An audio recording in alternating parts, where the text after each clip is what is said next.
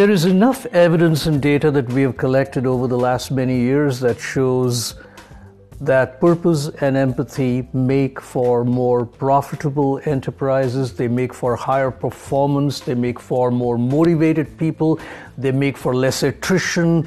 There's all kinds of stuff coming out in terms of data. And I think it's time we recognized it. Welcome to the latest episode of Focus Talks on Investec Focus Radio, a series of candid conversations with leaders, innovators, and change makers. That was Sudhanshu Palsule, educator, philosopher, and author. Sudhanshu teaches at Duke University and is a fellow at the Cambridge Institute for Sustainable Leadership.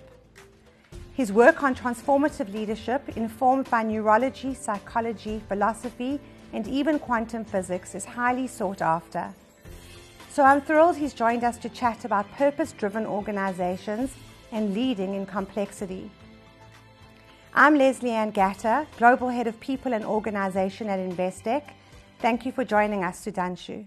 The book I've been reading over and over again is Rehumanizing Leadership. So maybe we start there and talk about what does it take to rehumanize leadership in the 21st century in the context of organizations that have had to move and being compelled to move from an extremely mechanistic way of functioning and industrial revolution driven to an age of complexity where so much is just unknown and the ability to adapt is challenging all of us every day. Thank you, Les. It's an important question, and I think it precisely forms the context around which the book got written. I've been getting concerned about the two things that you brought up, one being the tail end of the Industrial Revolution and the mechanistic way in which we created our organizations, which were fit for purpose at one time, but are no longer relevant in a fast-moving, networked, digital world that we are in right now. And secondly, the pace at which AI and machine learning is taking over the world. And it's almost like we are transiting in a hurry from an industrial age into an age of AI and machine learning. I spent a lot of time with experts in the field of psychology and organizational behavior and other such areas. And I think it became eminently clear in our conversations that the future has got to be human. The future has got to be one in which we are able to become more human than we are right now, which sounds like a bit of a paradox because that's what we are meant to be. But in the context that you described, we were anything but that. There's no doubt that AI is going to do our work cheaper, better, and faster. So anything that is routine, anything that is run-of-the-mill is likely to be automated in the very near future. And that poses a challenge for us as human beings. I mean, how do we climb up to the next level of the value chain? How do we build value in a way that is uniquely coming from a human perspective? And I believe that the future will be human, which is ironic in an age where AI and machine learning are really taking center stage. So for me, rehumanizing leadership, as you rightly pointed out, is the task of dignifying, A, the relationships we have with each other as human beings, 2, the relationship we bring into our workplaces, and 3, the role of leaders. I love the idea that the world becomes more human in the context of the onslaught of AI. So much of what we read and hear about is that we are utterly obliterated or replaced as human beings by the tech, by the AI, by the robots. In a kind of mythical, iconic movie, we disappear. But your narrative and what you believe about the future is actually a compelling call on all of us to step up into who we are meant to be, a very humanitarian approach. So I love the hope that it gives. And I wonder if we could talk a little bit around why will we be more human? The idea that we'll get more dignified is so interesting. And maybe we can lead into that and talk about empathy. Thank you. I think that's a great segue into a great topic of empathy. And before I get there, let me just point out the reasons why I feel that the return to being human is such a compelling need. And if you take a look at the last 150 years approximately, we've gone through what I call the three great separations. And one is the separation from nature. We somehow, through the industrial age, just acted on this planet as though we have nothing to do with what is out there. And our job was to tame nature and plunder it so that it becomes suitable for human habitation. So that's number one. Number two is the separation from ourselves, our deepest selves.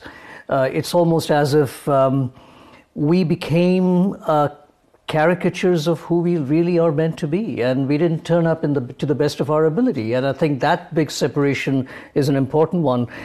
And thirdly, I think it's the separation of thought and emotion, which we just created from a very theoretical perspective in the West, and then it became the prevailing assumption all through the world that thought is king. As long as we are rational in our thinking, and as long as we plan everything and we've got the right strategy, everything is going to be fine. The fact is, as we are discovering more and more in neurology, thoughts cannot exist without feelings. And it's that world of feeling that is so important, that brings us back to who we really are. And that leads me on to the next question that you asked me, which is about empathy, which is that profound faculty that we carry inside us as human beings, which allows us to relate to another, to understand another, and more importantly, to imagine what it would feel like to be in that other person's shoes. This is what we call empathy. And there must have been a reason why nature intended empathy to be one of the big resources in the human brain, because that's what kept us alive in the hostile environment that we grew up in. But from a 21st century perspective, to me, it is that quality that is truly going to unleash the human in us, where we truly understand the value of empathy, not just towards each other, but also towards the environment in which we operate. It's such a huge task to almost return to who we are, who we were always supposed to be. And the dualism of having split off rationality from affect and emotion has actually caused us so much pain. So how do we inculcate empathy back into humanity, and importantly back into organizational life? So I see empathy as the other side of purpose. In fact, purpose and empathy go hand in hand. Purpose is the volitional choice we make to have a compass that points towards north, that gives us a sense of direction. It provides you with the reason to get up in the morning and feel enthused about what you want to get done. But purpose without empathy it lacks in something substantial. I mean, you can have despotic leaders in the world who completely lack in empathy, but they have a high sense of purpose. And we've seen brutal examples of such people over history. Empathy to me is a demonstration of the fact that we care. We don't use that word too often in organizational life, but we do understand it when we meet leaders who truly care for the organization, care for their people, care for their clients, for their customers, society at large, and for the sheer work that we are privileged to do as a group of people. When you see that, you recognize it. It's there. We all have an understanding of that mechanism of caring. And I think it is important for us to be a lot more explicit about it, to do it more purposefully. The other element about empathy is that it gets better as we start practicing it more. We are all born with the potential for empathy, but not everyone develops it to the fullest of our abilities, thanks to our circumstances, how we grow up and all those things. But to me, organizations and leadership do provide an incredible opportunity for us to develop that empathy. So I would rate that as one of the most important resources for the 21st century. And here's one more thing, Les, that I think empathy is rather good at. We have become over-dependent on market analytics, surveys, all the so-called rational mechanisms for collecting data and customer insights and client insights. I think empathy is an incredible tool for us to understand what is really happening out there, what do people really want, and maybe even pick up the weak signals before they get too strong. So it does give you a very important competitive advantage. So that's the other side of empathy that I think we can focus on. So then empathy in that context actually becomes commercial. It's not about the organization developing the soft side, and that there can be a split between what's profitable and what's soft and caring, and then profit can trump being soft and caring when the chips are down. But rather, empathy itself, purpose and empathy together, are commercial and profitable in your model. Well, remarkably so, absolutely. In fact, I mean, people like us who are in the work of developing people at organizations, I think we kind of cringe a little bit when we hear this hard and soft thing, isn't it? I mean, it's almost like the soft is it's like an afterthought, that once you've got everything else is in place, then we can develop our people, and that's the soft side. On the contrary, I think there is if you want to use the terminology, there is a hard edge to purpose and empathy, and the hard edge is commercial, it is strategic, it is about using our resources wisely. And there is enough evidence and data that we have collected over the last many years that shows that purpose and empathy make for more profitable enterprises, they make for higher performance, they make for more motivated people, they make for less attrition. There's all kinds of stuff coming out in terms of data. And I think it's time we recognized it. Yeah. Can you tell us about an organization either that you know of well and worked with, and maybe you can't name them, if you have, or that you've studied, that really has used purpose and empathy in that combination to great acclaim and profitability? Sure. I mean, there are plenty, and I think I'm currently working with you, Les, in Investec, which is truly one of those remarkable organizations. But if you want me to name a few outside, there is a pharmaceutical company I work with which jumped into production of vaccines during the pandemic. They were the first ones to put their hand up and say, we're going to do it. They did not have, vaccine production was not their business. They have never made a single vaccine in their lives. All right, that was not their core competence. And yet, because they were in the medical field, because it was a pharmaceutical company, and because they cared, they went into vaccine production, and it was a not-for-profit initiative. It was not meant to make money. It was meant to save lives. And to me, that is a remarkable story of a large pharma company which jumped into this just because they cared. There are examples that abound of clothing companies that just bring things down to 2 lines of clothing because they say, we care for the planet. Here's what we're going to make for you. It's great quality, it is sustainable, and we are just going to reduce on the so-called fast fashion that actually consumes so much of energy. There's no dearth of examples. Right. But because the other side, the other stories, the doom and gloom stories, the stories of greed and stories of avarice and, unbridled capitalism, because they take center stage, we often forget that there are incredible stories around us. And they shine such a light on how we can all be part of something so much bigger than ourselves. I think there are few people who are not attracted to a Frankl type idea of will to meaning, that every day your life and your work life and where we spend so much of our time can be imbued with so much more, that you can be part of something that feels like it's, taking the world to somewhere better, and that what you found, you will leave in so much of a better place as you walk away from it. So from a human side and a leadership point of view, what happens to people in organizations that are led by leaders who are humanized around purpose and empathy? Something shifted during the pandemic and after the pandemic. And people have just become a lot more conscious about their lives, about the need for what we call the work-life balance, about not wanting to get back to that drudgerous robotic life again. And they are starting to make choices. They are starting to say, no, I will not do this again. And that's good. The debate that I often hear in places like in the UK or in the US, not so much in South Africa or other parts, but definitely in European contexts or US and the UK, How do we get people back into the office? And so we are now into whether it should be a 3-day week, and should we make that a statute? It should be and to me, that's the wrong thing we are pursuing. It's not about bringing people back into the office. It's about making the office a meaningful place that people want to come back to. Right. That they must want to come back. Or it doesn't even have to be the office anymore. It can be any context as long as we create the conditions for meaningful work. We've talked about this before. Human beings are meaning makers, and you quoted Viktor Frankl's great work about search for meaning, and we are perpetually in search of meaning.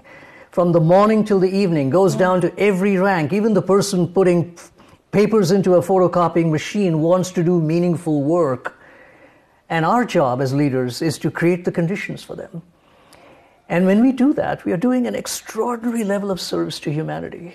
Can you imagine the privilege you have of having teams of people in companies where you create conditions for meaningful work? This is the most incredible charitable work that you can do. But we don't pay attention to it. We are just so consumed by the transactional quality of the work we do that we forget this element to it. I'm so glad you brought this point up. The fact that we have gone through the pandemic and that people are now demanding more work-life balance is a good thing. It can only get better. Yeah. And I think it's shown that some of the ideas we had, which were such binary ideas, the idea that things can be hard and soft, and they one or the other only.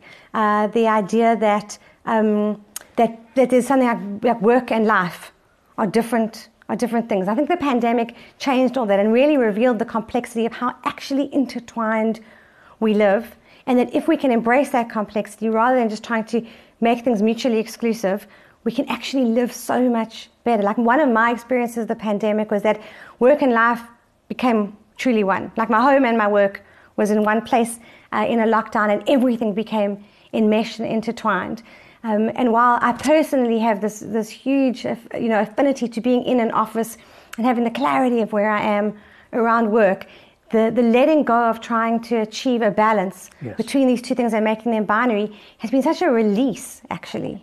It's just changed everything. And I think it's changed it for the better. I know we are frustrated at seeing empty offices in the cities and wondering what's going to happen to real estate price and what are we going to do about all this. But it's something we'll have to go through. And I think it's allowing us to rediscover a new dimension to being human again.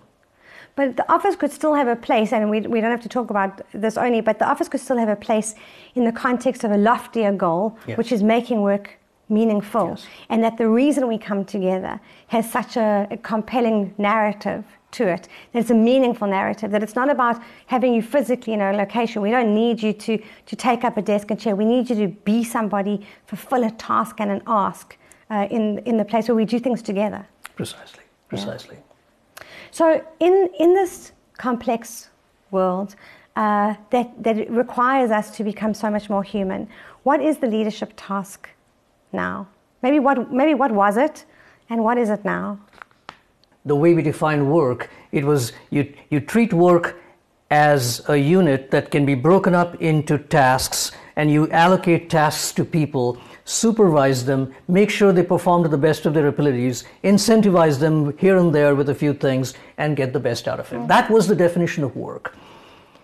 But when work itself becomes complex, interdependent, when we are operating in a world where complexity is not just around us, it's accelerating to a point where you have no idea what's coming around the corner, this cannot be the way in which we do our work.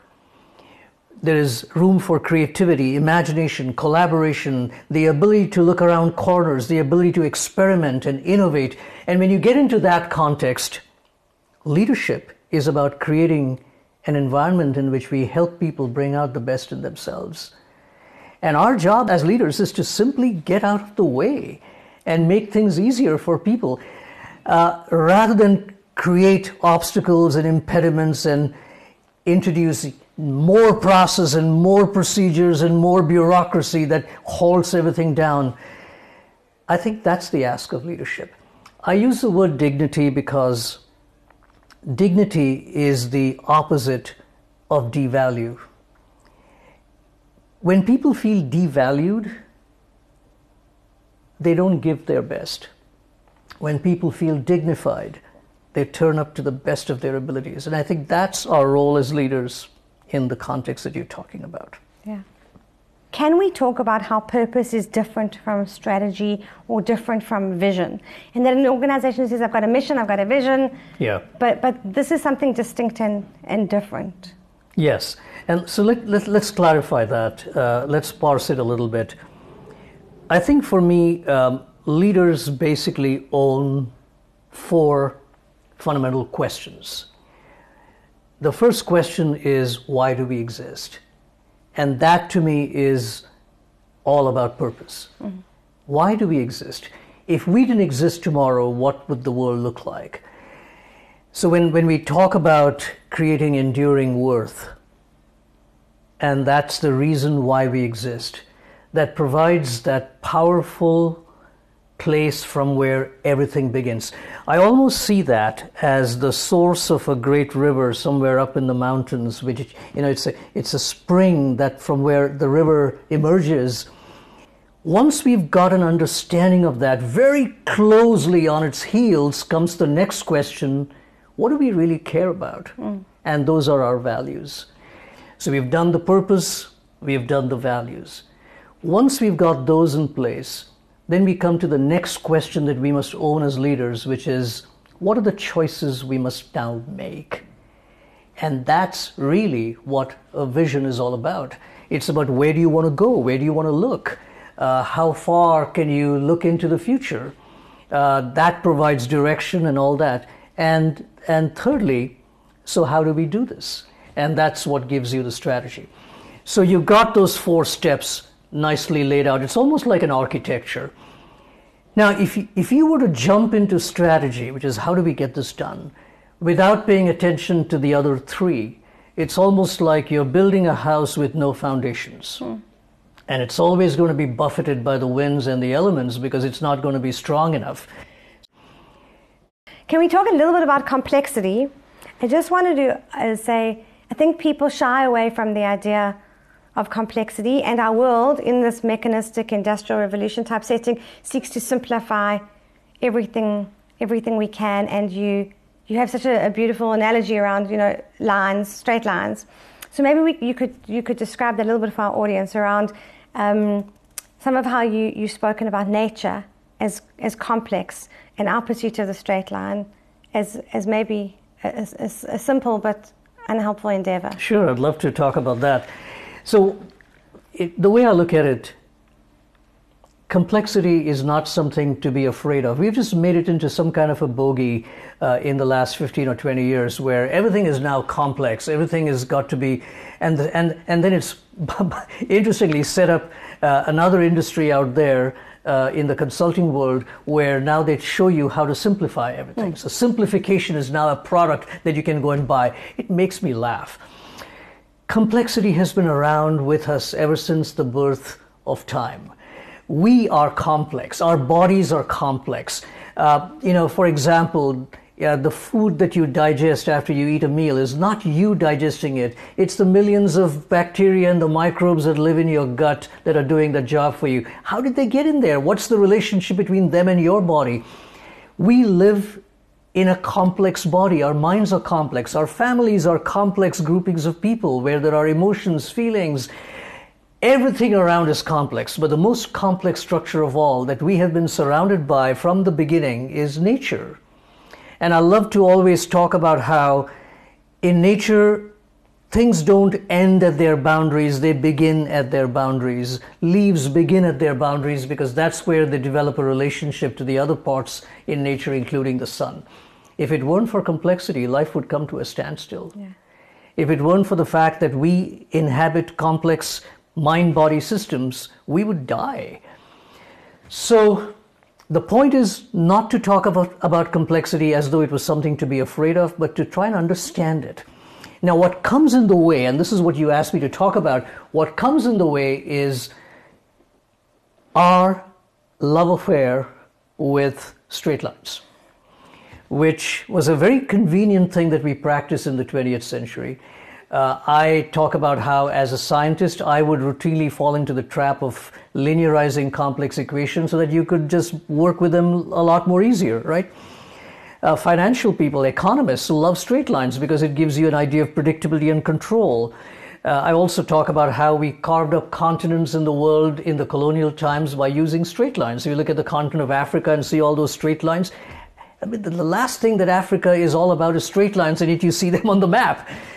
The time has come for us to actually understand the limitations of the straight line and go back to embracing complexity in its fullest form.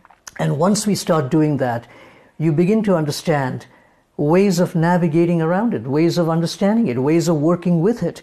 And to me, leadership in a complex 21st century is about guiding the tide rather than trying to control things so that we can get a foothold in something else. So I think that's where I'm coming from in terms of navigating complexity. Yeah. It's about guiding the tide.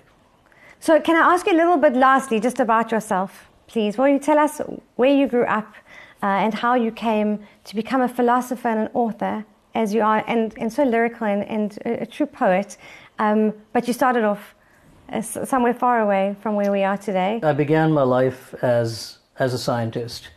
I taught undergrad and grad physics for some time until I realized that the real work I wanted to do was about helping people find themselves.